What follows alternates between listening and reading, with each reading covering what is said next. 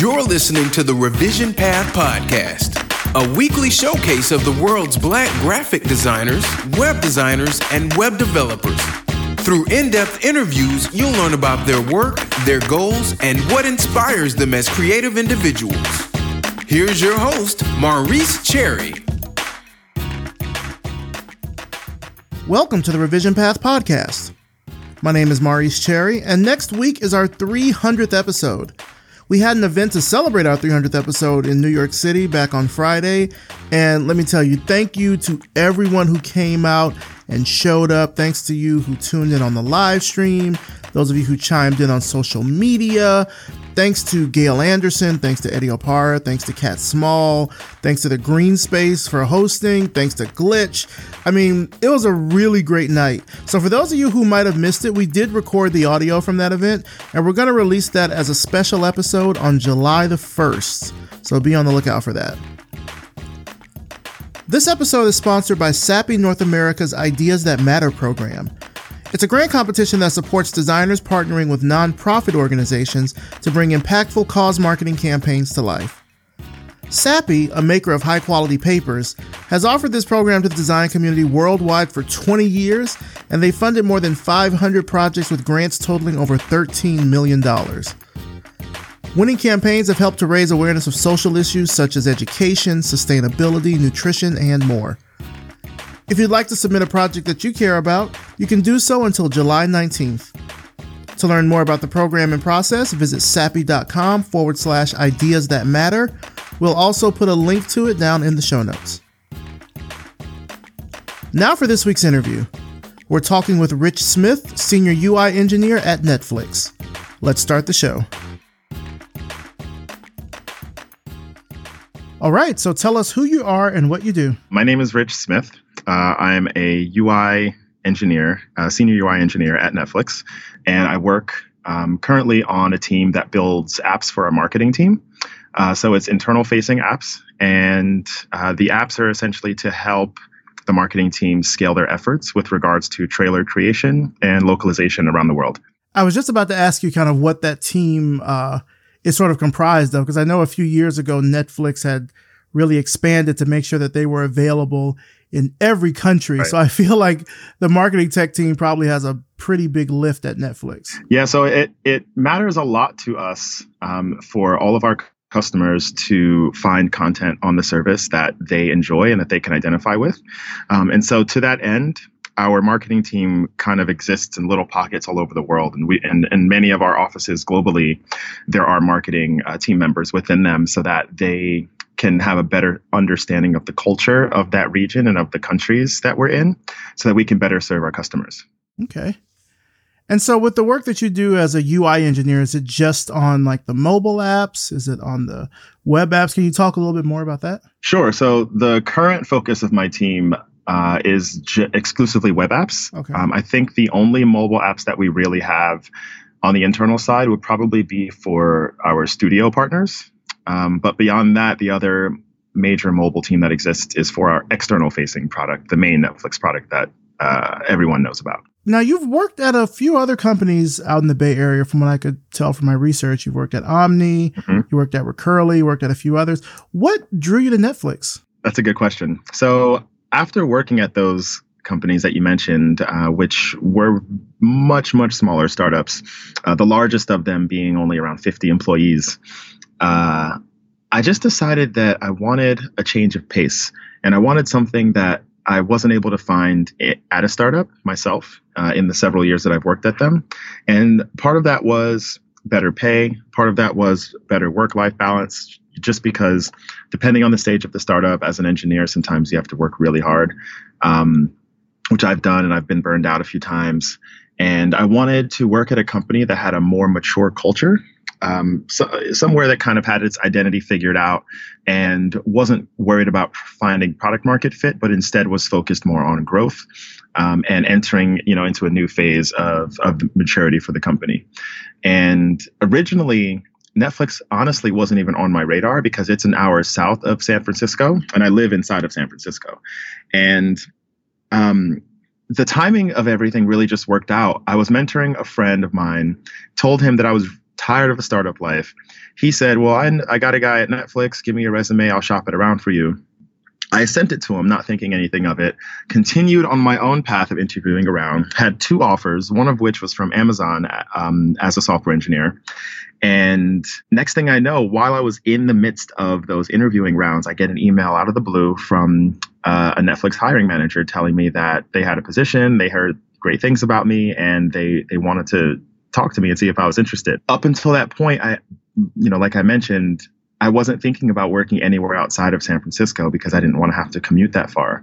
But I decided that getting an extra job offer wouldn't hurt, right? So I said, oh, you know what? Sure, I'll talk to you guys. Let's do the interview and we'll see how it goes. And the more I read about Netflix's culture, the more I started to realize that this was the place that I belonged all along. And that even more so than the offers I already had on the table, I would have really, really loved the opportunity to work here. Just felt very in line with my values as a person. So long story short, went through the interview process and they made me an offer and I took it on the spot. Talk to me more about this mature culture. I'm interested to hear about that. Well, so some I think facets of the culture are a little controversial, such as the fact that we only hire senior level folks. Now, we have made exceptions in the past, but it really depends on the rarity of the role and honestly how great the person is for it. But generally, we only look for people that have 3 to 5 years experience. And we like to pay those folks at top of market. And then when we bring you in, we believe in giving you full transparency. So there aren't a lot of roadblocks or there's not a lot of bureaucracy in order for you to get access to certain information and things like that.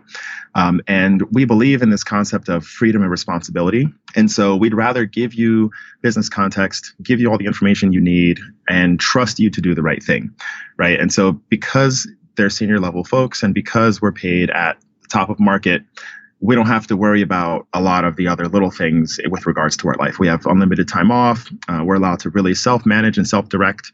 And we're just sort of encouraged to add value wherever we see value needs to be added, so to speak. And when you have a bunch of people that are sort of at the top of their game, who know what they're doing, who've kind of been around the block, and who are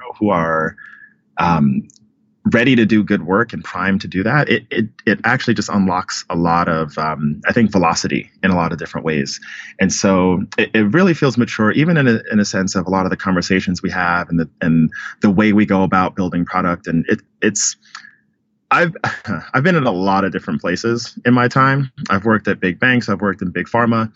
But because folks here are mostly focused on doing great work, you don't find that people are out to get your job or they're out to sabotage you or they're trying to play games behind your back or anything like that. And it's actually really amazing how much lighter you feel coming into work every day in that kind of environment. That's you got me with the lighter part. For some reason, I was just thinking of that like Toni Morrison quote about people flying. I don't remember it off the top of my head, but no, I could understand that feeling of knowing that you have this very competent team that can get work done. There's less sort of hand holding and everything. You know, you have a mission, you know what the goal is, and you work towards that. Right. Now, for designers, how does that look? Because I'm curious, with you working on the UI team, I'm sure there's a very robust, tech team around everything that happens with delivery and such with Netflix marketing and stuff. What does it look like for designers at Netflix? That's a great question. I'm not 100% sure. I know that designers also have an equal amount of freedom. I would imagine they have a lot more impact and control over things because designers are often working closer to the customer or closer to the stakeholder of whatever it is we're building. And so they've really got to understand the needs of who will be using the apps that we're building. And they also work closely with our product management partners to understand exactly, what features need to be built, how it should work, what the UX is around that. And so all of the designers that I've worked with here so far, they just understand products in a different way, and they quickly can ramp up on things. And they're usually very, very open and communicative, very iterative. Feedback loop is usually wide open. They always make themselves available. Some will hop into the code base and, make little tweaks here and there if they decide to change colors of stuff. And we're just all really given lots of freedom. And so it's kind of interesting seeing what the different roles here look like with the breadth of freedom that Netflix affords us. Now, aside from, I guess, just regular, Netflix viewing, I think a lot of our audience also knows about Netflix through like some of the initiatives that they put together. I know to reach out to the Black community, they have strong Black lead. They've got, podcasts that go along with that and everything. Do those kind of initiatives play into the work that you do in any sort of way? Unfortunately, I am pretty far removed from that. So those initiatives are led through our Los Angeles office, and I work out of our Los Gatos office. It is still a part of the marketing team, but that is a different piece of the marketing team that I actually do not or have not had the opportunity to work with. So, I wish I wish I could be a little closer to that, but honestly, no, the work that I do is a little further removed from that. Okay. How do you approach a new project at Netflix? Like, you don't have to tell me like if it's any proprietary tools or stuff, but I'm just curious, given the huge scope and visibility of the work, how do you approach a new project? So typically you'll have depending on how quickly we want to get the project off the ground, we'll just start to borrow people from different teams. So we try to find teams that maybe have a more mature app or a more mature product or a little lighter of a roadmap. And then we'll say, hey, can we borrow your designer for a couple months? Hey, can we borrow 2 of your engineers for a few months? And then, they'll have a manager on the team, and then they'll start just gathering information, talking to stakeholders, doing a lot of research because, we're very data driven in all of our decisions. And then once we feel like we have a pretty good idea of what needs to be built, we just begin executing on that. And then in the meantime, we're starting to hire to grow the team, and we're starting to figure out where this team sort of will fit in the bigger structure of the business, because sometimes it might start off as sort of a splinter cell team off to the side, just kind of working quickly, almost like a mini startup, rapidly iterating and kind of ideating. And then once they kind of have a more mature app, or once they kind of settle on what MVP looks like and where within the business it makes the most sense to slot them, then that's when, reorgs can tend to happen. But that's usually how it goes. And I think that's how a lot of companies do it as well, where you'll just spin off a team on the side, get that product off the ground. And then once it starts to gain a little traction, then you kind of fold it into the rest of the business. So it sounds like there's a lot of that kind of cross-team collaboration then. Absolutely. Yeah, we wouldn't be able to do our work without it, because even for an app like I build, I'm on the marketing side, but we need to have access to all the titles that are on the service, all the employees that work in the business, and access to other data stores throughout the business. And so that also requires talking to other teams. If there is an API that I need access to that isn't exposed, I need to talk to those engineers to get it on their roadmap and work with them to try to do my work alongside them and parallel to them. So there's a lot of cross-functional things going on. And to that end, everyone is really approachable and really easy to talk to. And there's we have a very, very, very active Slack community where people just will hit you up out of the blue and say, hey, I'm working on this. I saw that you're the point of contact. Can you help me out? Can you point me in the right direction? Can you give me some tips? And it's really good to see that type of collaboration across the board. Nice. What would you say has been the biggest challenge that you've had since working at Netflix? I think in the beginning, my biggest challenge was finding my voice. We all have imposter syndrome when we find ourselves in situations where we're not 100% sure if we're supposed to be there. We don't really know where we fit in or how people view us. And about 2 or 3 months after I joined, we were going through a feedback cycle.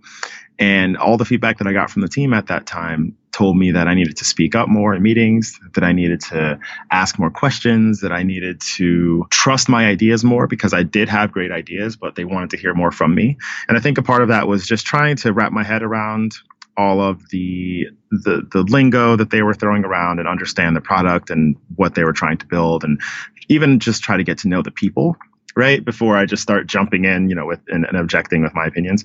But I think that was really the hardest part for me, was just trusting myself, trusting my ideas, especially just because of how I view Netflix from the outside and how lean we are as a company. I mean, there's only around 5,500 employees worldwide. And given the size of the business and the market cap that we have and, the amount of growth that we've had, you would expect us to have tens of thousands of people here. And so to have so few people globally, but to have them accomplish so much, you really feel like you're in the midst of incredible talent. And when you find yourself here somehow, sometimes it's easy to kind of doubt that. And so that was really it for me. It was just kind of getting over that hump. Now I feel very comfortable and I'm very vocal in meetings, and, I'll push back on things that don't make sense to me. And, I'll toss out ideas if I think it sounds good. Just getting to that point, I think, took at least 6 to 8 months for me. I want to pause a little bit on comfort. I want to explore that just a little bit more, because I think certainly for, whatever marginalized group you are, if you're a Black person, whatever person of color, whatever your sexual identity is, gender identity, etc., it can take time when you're like joining a new company or something to really settle into comfort. And I feel like a lot of tech companies and design focused companies as well have really been trying to play up this notion of making sure that you bring 100% of yourself to work. You know what I mean? Yes. The thing about making sure like you show up and you're you, but it still takes a while to attain that level of comfort. Like I've been at my current job now here at Glitch for a little over a year and a half. And I think I just started to settle into comfort. Wow. Like 6 months ago. Yeah. Sometimes it can take a while. Yeah, it can take a while because it's not only you just feeling comfortable with like your coworkers, but then depending on how the company is changing, roles are changing, leadership is changing. Yep. And those are all things that you have to take time to sort of acclimate yourself to, along with just the regular time to get onboarded and learn tools and learn systems and processes and everything. Right. That journey to comfort is something that I think is, it is different for everybody, but I'm glad that you're at that point now. I'm glad I'm at that point now too at Glitch, where you can feel like you can bring yourself to work and really be who you are there. Yeah, thank you. And I'm happy for you as well. I think for me, it was always a little harder at startups just because they're a lot smaller, right? And as businesses grow and you hire more people, those new people, that culture changes over time, especially if it hasn't really been fleshed out from the beginning. Yeah. And here at Netflix, once I joined, the folks that are in the Black ERG group, employee resource group, here we call it Black at Netflix, they reached out to me and brought me into the fold ASAP. I mean, week one, they were like, hey, we see you. We're out here. We do lunch every Thursday. We have our monthly meetings. We talk about this and that. This is the impact we want to bring to the business. Come and join us and be a part of us. Welcome to Netflix, and to be brought in like that, to feel that warm embrace by the Black at Netflix employees, it felt so good. And I never had that before. I never had just people of color in this quantity, right?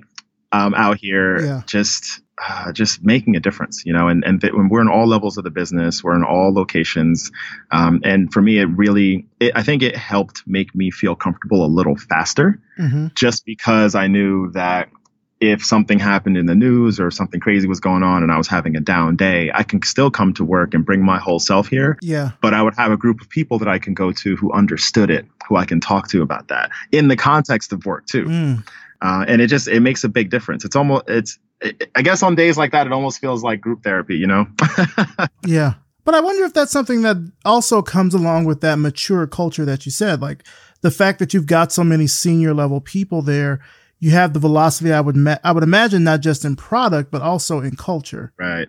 Yes. And that's something, upholding our culture, or I would say not upholding it, but improving our culture constantly is something that even our CEO talks about very regularly. And I think with company culture, it's super important that it is top down. Yeah.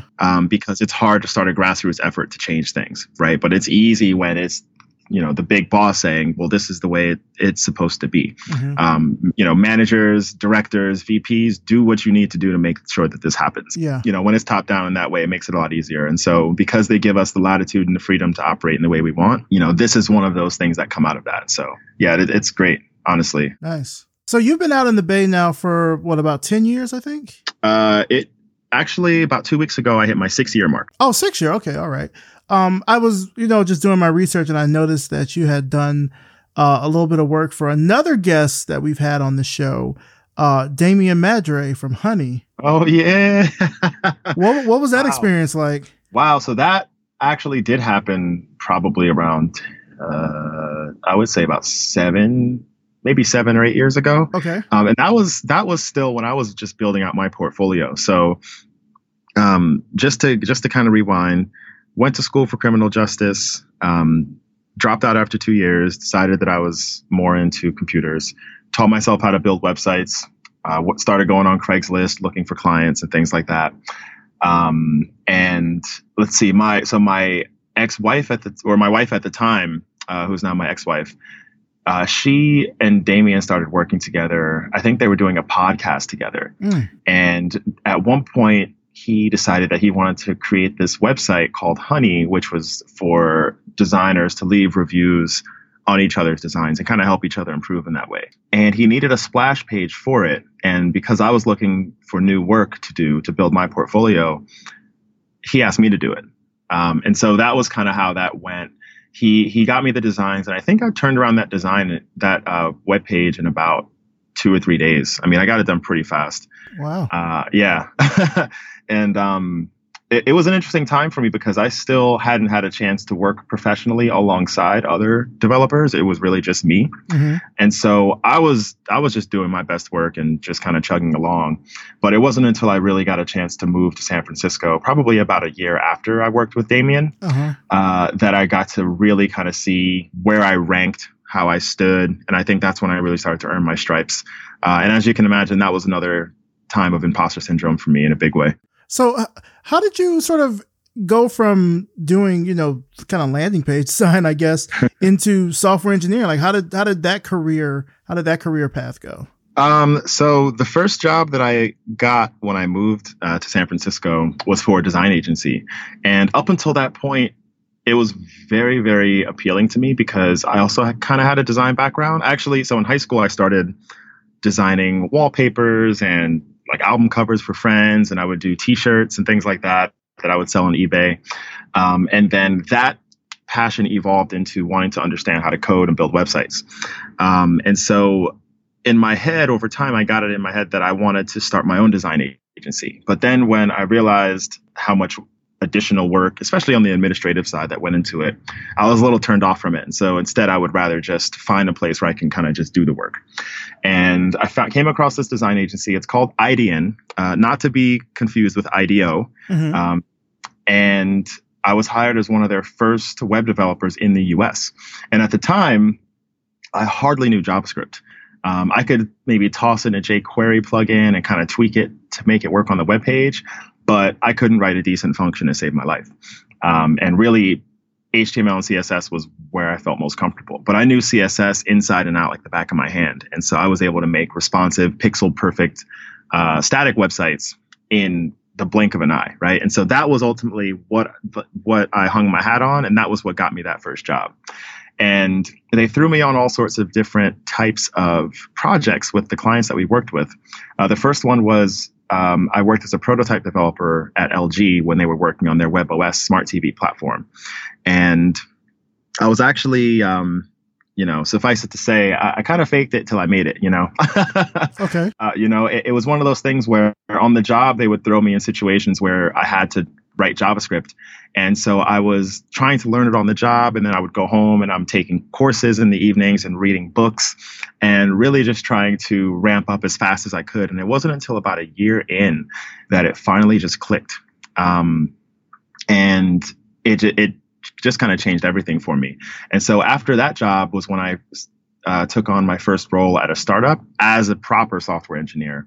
And so I think learning JavaScript and kind of getting on the path of mastering that was really the turning point for me. But being at that design agency and working on those different projects was it was hard work. It was hard work, but that was when I grew the most, I think. So it sounds like, I guess, in a way, I mean, I'm thinking even back to when you were sort of designing these t-shirts, it sounds like design and tech in some way was kind of always around you. Yeah. Even, I think my first exposure to a computer, I was probably in second or third grade. I don't know. And we had a Windows 3.1 machine at home. And my stepdad would give me a stack of business cards and he would say, hey, I want you to take all these business cards and enter it into the computer. And there was some built-in, contacts app or something. And I can remember that was the first time I really spent any time on the computer. And he taught me how to play solitaire, and he taught me how to play Minesweeper, which most people don't even really know how to play. But it's a great game. I highly recommend it. And ever since then, I fell in love with technology. And it wasn't until 8th grade that I had my first exposure to actually the power of being able to build a web page, because I had a friend who built a website to review video games. It blew up. He got all of the gaming publishers to send him free versions of every single game and accessory and console that came out before it came out. Wow. So what year was this? This was 2001. Oh my God. Yeah, this is 2001. I was 13 and I was jealous. Let me tell you. I'm not going to say how old I was, but okay. No, but go ahead. I was jealous. And all I could think was, whoa, so you just wrote some code, built this website, and now you're getting all these video games for free, And I cared more about getting the free games than I did about building the website, But to me, it just showed me, wow, that this is a powerful thing. This is incredible. You took something that was in your head and you made it into a tangible thing, and now you're reaping actual live benefits from that. Yeah. And it just honestly blew my mind. So I had it in my head since that point that this was something I wanted to do. And I didn't actually get a chance to start doing that full time just because of limited resources at home and stuff like that, and a lot of responsibility at home. It wasn't until college that I finally said, you know what, I'm going to teach myself how to start building these websites now. Yeah. So those were interesting times. Wow. I can only imagine back then, because I'm just thinking now about how, if we're talking about video games, like everybody has a YouTube channel or something where they're trying to like stream games, or they get, free advanced copies of games. That's so funny that game companies were that. I'm wondering what the website was now. What website was that? Do you remember? Oh, it was called pgnx.net. And I don't know. I think he just made up those letters. I don't think they actually stood for anything. Okay. Yeah, he just kind of made it up. And this was back during the time when online forums were still a big deal. Yeah, that's true. So the site also had a forum on it too. And so he had a really active community on there, which a bunch of our friends were on. But he would bring the games to school and sell them to us for $20 in the plastic, brand new. Yeah, because he didn't play them. So what he would do is he would find the review for that game on 5 different websites and then summarize it. Get out. Are you serious? He crowdsourced the review, basically. Yes, wow. Yes. And then he was just raking in the money, man. It was incredible. This dude, so now he's like a VP at Bank of America at their headquarters in Charlotte. I mean, if you learn how to scam that early, I see why you would go into banking. But no, go ahead. Right. Yeah, it was of no surprise to me. He's a good dude, though. He's a good dude. But yeah, so I was jealous about that. And actually, it kind of influenced me in another way too. By the time I was a sophomore in high school, we got these graphing calculators for class. And we had like chemistry and algebra 2 and stuff like that. And, in those classes, there's a lot of formulas you have to memorize. And one of my friends had programs on his calculator, and I checked mine and I had nothing. And I was like, hey, how'd you get those? And he was like, I don't know. When they gave me the calculator, they were already on there. So I said, let me borrow it, take this home, and I'm going to figure out how to copy the programs over to my calculator. And the only way I was able to do that was literally by digging through the calculator menus and figuring out how, actually replicating the code. And by that evening, I understood how to actually write my own programs on the calculator just by replicating the ones that existed. Wow. So from that point, I thought, hey, I don't need to remember the quadratic formula. I can just write a program that calculates it for me. I just enter A, B, and C, and then it just spits out the number, right? Yeah. So that was what I did. So I started even just going through the chapters in my algebra book and in my chemistry book, and I would just plug in all of the different formulas and write programs for them. So when my teachers found out, my chemistry teacher says, well, I mean, you understand the material if you're writing programs for them. Right. So sure, yeah, you can use it on tests and exams and whatever you want. That was when my friends paid attention. And so I started to sell those programs to everyone for $2 a piece. Wow. And I had a monopoly on it because no one else could replicate them. And because at the time, in order to transfer data between calculators, you needed a special cable to do it. Yeah. Wow. So it was, I kind of always had, I guess, an enterprising mind, if you think about it. I was always trying to figure out a way to teach myself something or to use my skills to kind of further myself. So it's kind of fun to tell those stories. I mean, now that I think back on it, I remember I had a graphing calculator. This was this was 90. I'm trying to remember what year it was I started using graphing calculators. It might have been 95 or 96 or something, maybe something like that. It was like the TI-83, I think, might have been out at that time. Yep. and I mean, I remember playing like Bomberman on there. I remember playing, I think, Super Mario Brothers. I want to say the Super Mario Brothers or Doom, one of the two, maybe Doom, we could play on the graphing calculator. And I mean, this was also at a time when you had Game Boys and Game Gears and stuff, but you couldn't bring that into class, but you could certainly bring your calculator into class and play games. And the teacher is none the wiser unless you're sitting in history class. Like, why are you on a calculator? Exactly. And they're like, oh, you're like in here playing a video game or something. Mm-hmm. That is very enterprising. Wow. You can't get away with that now, though. I mean, no. Because I think smartphones exist now. Right. Smart. Yeah. You can just Google it now, but Google didn't exist then. Yeah, that's true. It was definitely a good experience, but I don't know.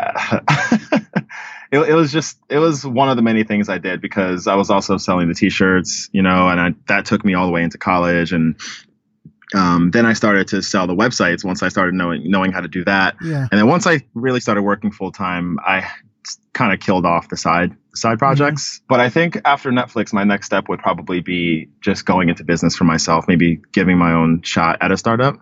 Okay. Not 100% sure what that would be yet, but I have something in the works right now. We'll see kind of what it evolves into. What do you think helps fuel these ambitions that you have? I mean, it sounds like you've always had a knack for having a side hustle or some kind of enterprising nature. Where does that come from? I think always just wanting to put myself in a better position. Always just wanting to set myself up. I've always wanted to retire early, and I've always wanted to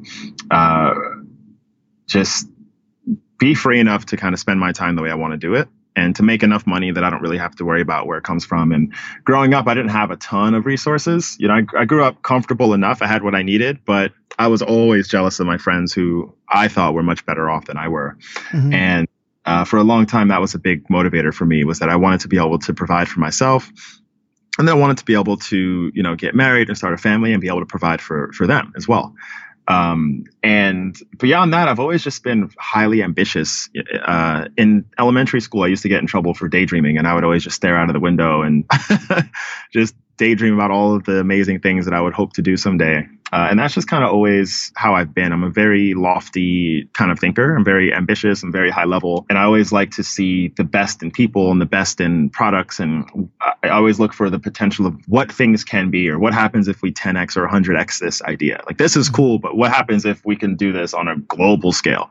Right. And so that's just naturally how my mind works. And I get bored kind of easily. If I'm not engaged, if I'm not challenged, if I'm not interested in what it is that I'm doing, then my mind wanders and I look for the next thing.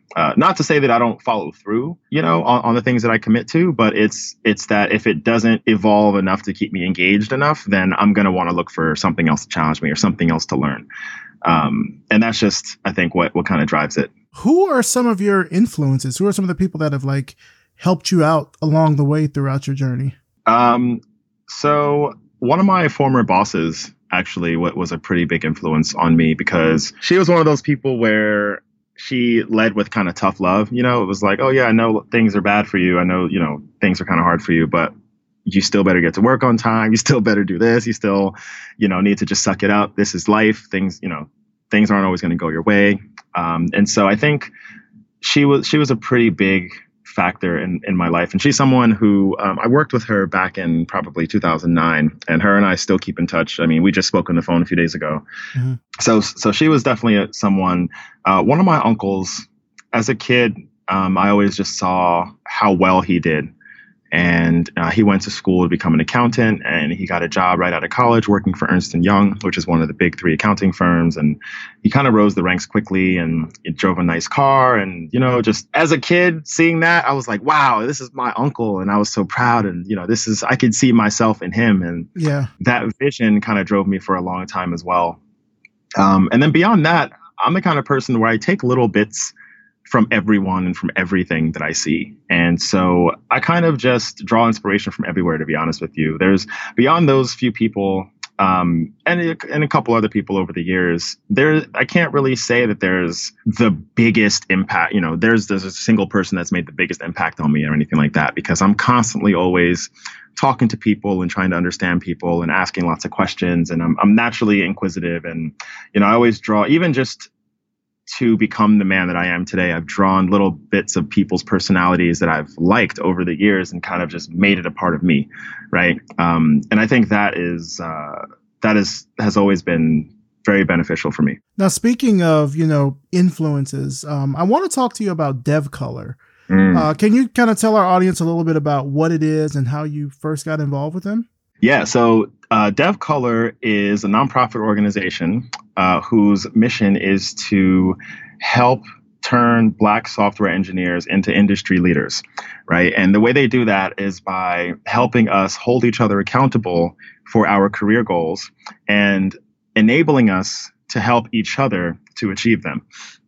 And so briefly, the way that works is so when you sign up, you kind of fill out a little bit of a profile. And among that, you're choosing what your career track is. And the 4 tracks that we have to choose from are entrepreneur, influencer, senior individual contributor, or engineering management. Mm-hmm. Right. And based on the track that you put yourself in and based on how much experience you have, they will algorithmically break us up into squads.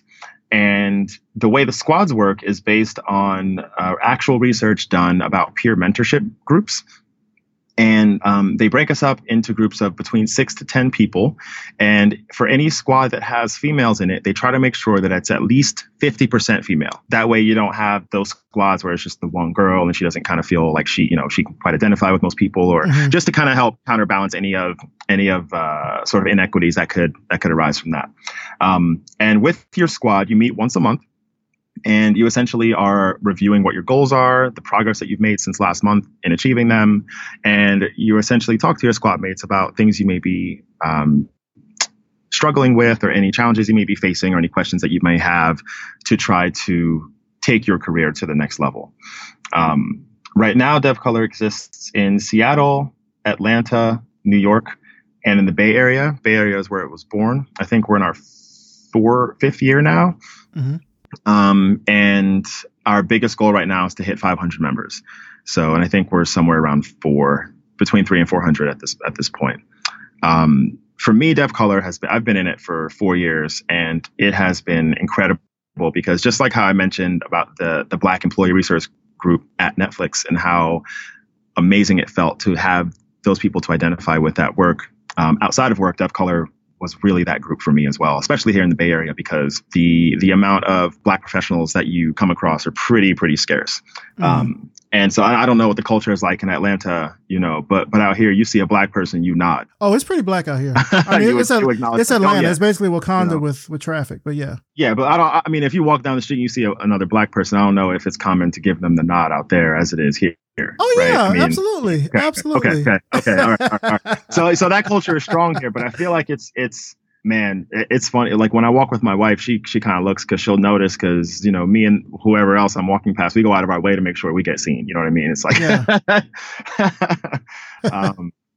but DevColor has been great, in meeting up with those folks and being involved in that community. And there's also a very huge, thriving Slack community as well. Mm-hmm. And there have been all sorts of opportunities to speak at conferences and to to just have happy hours and get to know other members, or to partner on projects with people, or there's the wealth of information shared within the community, I think is bar none. And even just being a member of that, I've been fortunate enough to have some really unique opportunities over the years too. So if that's in your city, anyone who's listening, I highly recommend you to check it out. devcolor.org, fill out an application, and I really hope to sometime get a chance to chat with you or meet you. Yeah, I've heard nothing but great things about DevColor. And I think what has been the most interesting thing for me is to see how it's really grown and scaled over the years, because organizations like that tend to break down, particularly when it comes to merging out into chapters, because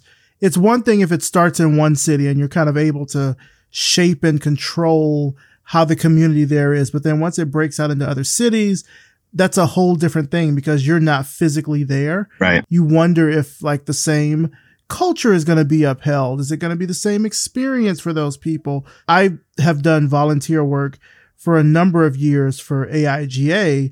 And, I always tell people that AIGA is only as strong as its weakest chapter, because the experiences can differ greatly between, say, the New York chapter than the Atlanta chapter from the LA chapter. Like, it can be just a totally different kind of thing. So to see DevColor still, really grow and thrive as it has, and now it's branched out into multiple locations. And I mean, it's really been inspiring for me to see that happen. And the fact that you all are, giving opportunities to people and giving back to the community in that way is just, it's a really powerful thing to see. Yeah. And I agree with that. And to your point, the staff who make sure that DevColor actually runs smoothly, they go to great lengths to make sure that the culture that it permeates through our other chapters as well. And I know that they travel to the other cities quite often, and all of the events that they host here for us, they make sure that all of the other chapters get the same events, the same hack days, the same summer socials, the same annual kickoff. They fly members out. And if they ever catch wind of any Bay Area member or, Seattle member sort of in a different city where a chapter exists, they'll throw you into that chapter Slack channel and say, hey, this person's in town. Y'all should link up. Y'all should talk. Y'all should do something. Y'all should connect. This is what this is for. Tap into the network. Take advantage of it. That's great. And from what I recall, DevColor started as an offline group first, right? Before it went online? Yep. Yeah. I wonder if that's probably why it's been so successful, is because you're able to sort of forge that in-person connection first before then trying to spread it out. So it's like one to many in a way. Yeah. And the in-person part is actually paramount to the success of DevColor. And we have pretty strict guidelines with respect to how squad meetings are run. And so we kind of review them every single meeting just so that it's fresh in everyone's mind. I actually met with my squad last night. I had them come over to my house. But one of the things is we have a confidentiality pledge that we sort of do, where anything that is said in the room is supposed to stay in the room. And so anything that anyone shares with you that's in your squad, you keep it between the squad, because that trust is important to our growth.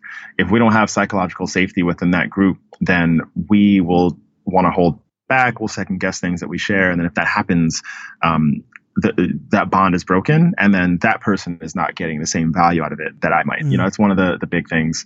It's also very, very time bound and very regimented in the sense that we want to respect everyone's time. While we're meeting, we always plan out the next meeting so that there's no excuses as to why anyone would miss it. And it's, I don't know, the structure of it, I think, really helps us to keep it, to especially scale it, because since it's all kind of written down and adhered to for the last couple of years here, it makes it easier to sort of start to replicate that in other places. Yeah, it's funny. I just got asked recently. I don't know. This may come out, this article may come out by the time this episode airs, but I was recently asked to contribute or to say some words to an article about a lot of these design directories that pop up that are like, women who draw, blacks who design, Latinxes who design, etc. Right. And I was asked if these are like making an impact in terms of helping out diversity in the design industry. And I was like, no, they're not. Yeah. I mean, and I wasn't saying that to be like a hater or anything, but I'm saying it because a lot of times what ends up happening with these with these kinds of things. And it's part of the reason why I didn't really go that direction with Revision Path, is that these can end up just looking like a museum in a way. Like it just ends up being a source of inspiration. It doesn't end up being utilized as a resource, or when it's been put together, it's not been put together in a way that lets these people that are part of this directory actually like get jobs or have a seat at the table or like make the measurable impact in the industry, besides just being, you know, listed on a website with dozens of other people under a cool URL. And I was hesitant when I said that, but I'm like, it's kind of true, because it's, I mean, yes, it's great to have all these people in one place and you can see it and be like, oh, you know, you look at it in February, it warms the cockles of your heart, you know, like, oh, that's so good. But then like, are you getting work from that? Is it helping you in your job? Is it helping you get more clients? Like, how is it really shifting the industry aside from just being a name on a website? And so I like what DevColor does in terms of having had that in-person connection first and then having all these events and things. Like it builds and fosters this sense of community that, you know, just from what you're saying, it branches out further than just that group in terms of opportunities and things like that. Absolutely. And during our annual kickoff in the beginning of the year, what they have us do is we will go into a room with our squad, and then we'll do what we call a journey line, which is you pick 8 of the most pivotal moments of your life. And they can be highs and lows, or, you know, however you want to represent it. And then we'll write each of them on a Post-it note. And then we essentially draw a line with those Post-it notes and then walk the rest of our squad through those moments of our lives. And by the time you're finished with it, you feel like you really, you know, everyone, you know, because they're, they're picking the 8 most important, impactful things for them and that has shaped them to who they are today. And it's a great way to break the ice, and it's a great way to start building that trust. And I feel like in order for any group to truly be successful, you have to be able to get to know each other on that level. You have to be able to break down those walls. It's great to work together professionally, but I feel like the people who work best together are ones that understand each other's cultures. They don't have to be friends necessarily, but they have to at least go through the effort to get to know the folks that they work with. And in my experience, the teams that are able to accomplish that are the ones that are able to work better together, and they're a lot more productive. So what is it that you're most excited about at the moment? That's a good question. I'll just say music in general. Okay. Music is very near and dear to me. I never had the opportunity to learn an instrument or anything, but I would love to actually learn how to start producing music. I want to start. I'm also hacking on a side project that is music focused as well. I want to help artists get paid more. Okay. So I'm just going to leave it at that. It's pretty general, but I'm a very musical person. I always have music playing. And I went to Coachella this year. I've gone to music festivals in the past years. You know, I go to concerts all the time. Just really, really, for me, steeped in music. So I will say that's something that excites me right now, just off the top of my head. Well, now I have to ask, like, what are you listening to? Masego, you know, Childish Gambino, Logic. I listen to a lot of lo-fi stuff too. There's this DJ who I love, DJ Complexion, based out of London. And he does this show called The Future Beats Show. And it's really mellow, but melodic kind of music. It's like R&B mixed with EDM, if you can imagine that. And very soulful type of stuff. Okay. And so I listen to that every week when he puts out a new episode. So big shout to him. You know, anybody into that kind of music, I highly recommend you go check him out. So it's like lo-fi beats to study. Kind of. Yeah. Something like that. Yeah. Okay. No, I'll check it out. I've it's so funny how that has come up like super recently as like a genre of music. It feels like it came out of nowhere in a way. I mean, I think people have, I think designers particularly have always been very keen on music and having playlists, but this whole like lo-fi, like, I don't know, it felt like it just came out of nowhere. Like, it rolled in like the fog, and like now it's the thing. So I'm not mad at it though. I'm not mad at it. No, me neither. I mean, it's probably my favorite type of music, and I think just the fact that I listen to music a lot while I work, and I know many designers do as well, just to kind of help you get into the zone was a big impetus for me even wanting to try to build a music focused app in the first place. Mm-hmm. But I hope to share more details about that, later sometime in the next couple of months. But for right now, I'm working with two friends of mine, and we're going to see if we can try to make a little splash, because the streaming music scene right now is super crowded. Yeah. When you look back at your career, what do you wish you would have known when you first started? What do I wish I would have known? That's a good question. I wish I kind of would have realized it's sometimes hard to remember that people are people, and when we look at people that have titles, we want to look at them as something other than human, right? Your parents, you hold in a certain regard until you kind of realize, oh, they're just people too. Your managers, you kind of hold to a higher standard because they're in charge of people, right? The president, you hold to the highest standard because he's running, the country, right? And so in theory, but sure. But beyond the title behind, there's still just a person behind these things. Right. And I find that I've been in lots of situations where I was frustrated by the decisions these people made that made my life more difficult. And it's easy to demonize someone when they don't do the things you want them to do, right? Or they don't say the things you want them to say or treat you in the way you want them to treat you. But I think if I had kind of recognized that sooner, and if I had kind of realized that, anyone with a good idea can raise money and start a business, but it doesn't make them a great CEO, doesn't make them a great manager necessarily, right? It doesn't make them a great leader. It just means that someone thought that they have the potential to 10x their investment. And because I didn't spend enough time understanding myself and what I wanted to get out of work, I instead chased cool ideas in the beginning of my career. Also because I undervalued my skill as an engineer. And so I felt more humbled and honored to have these opportunities. Whereas I think for a lot of the companies that I worked for, I feel like they got a lot more value out of me than I got out of them. Let's just say that. And I always wound up in these situations where I ended up being frustrated, but it was totally avoidable if I had spent the time to really understand myself and what I needed out of work. Instead of just chasing an idea. So I think for me, it's just something around just recognizing that people are people, but then also taking the time to not undervalue yourself and then know what you want to get out of these situations before you find yourself in it. So what's next for you? What do you want to accomplish, let's say, in the next 5 years or so? Next 5 years, I want to, start having kids. I want to start my own business. I want to have released music, because by then I think I would have probably learned a bit more. Just recently came back from a trip to Japan, and I would love to travel there more often with my wife. And so I want to start committing to learning Japanese, just so that I can be a little more, so it's a little easier to get around there. Mm-hmm. And I think high level, that's it for me. That's kind of how I see the next couple of years going. And then hopefully getting that much closer to financial independence. Yeah. Okay. Well, just to kind of wrap things up here, Rich, where can our audience find out more about you and about your work online? So you can find me on Twitter at Rich C. Smith, and you can find me on LinkedIn. You can search for me, Rich Smith at Netflix or something like that. You should be able to pull me up. I was on Insta, but I actually deleted it recently. Okay. Just because, Facebook and just not wanting to really be a part of their ecosystem at all.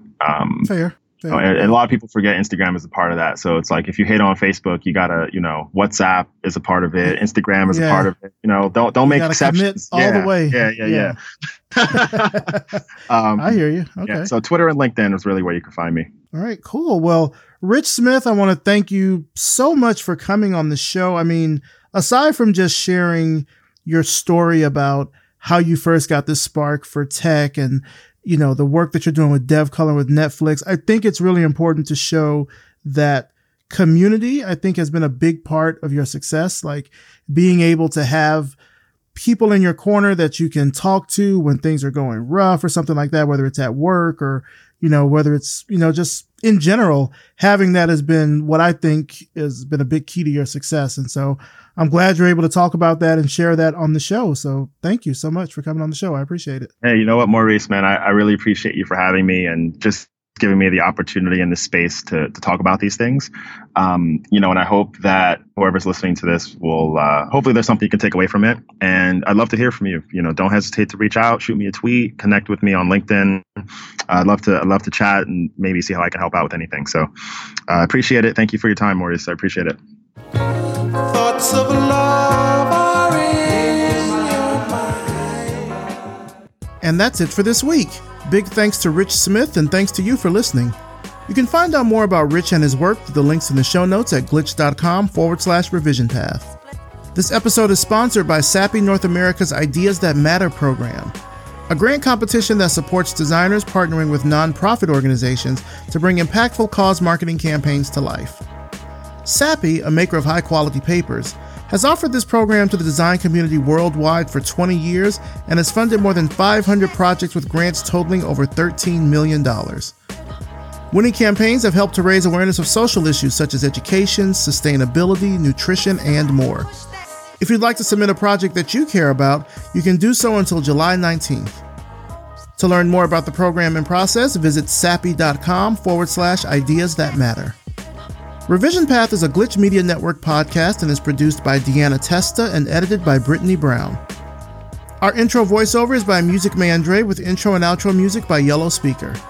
We're also powered by Simplecast, the easiest way for podcasters to publish and distribute audio on the internet. Make sure you check the show notes for a link to sign up for a 14-day free trial. And if you liked this episode, then please let more people know about it by leaving us a rating and a review on Apple Podcasts. It takes about a minute or so to do, and it really, really helps spread the word about Revision Path everywhere. You can also find us on Spotify, Google Podcasts, SoundCloud, or wherever you find your favorite shows. And make sure you're following us on social media on Facebook, Instagram, and Twitter. Just search for Revision Path. Thanks so much for listening, and we'll see you next time.